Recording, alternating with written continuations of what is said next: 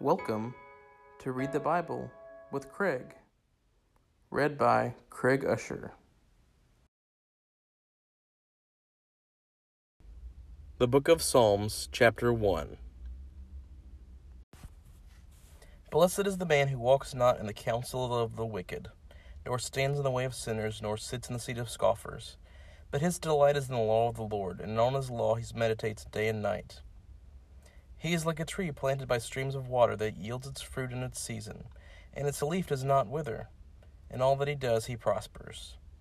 The wicked are not so, but are like chaff that the wind drives away. Therefore the wicked will not stand in the judgment, nor sinners in the congregation of the righteous. For the Lord knows the way of the righteous, but the way of the wicked will perish.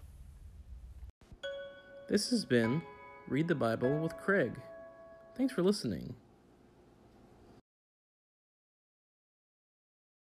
What's that?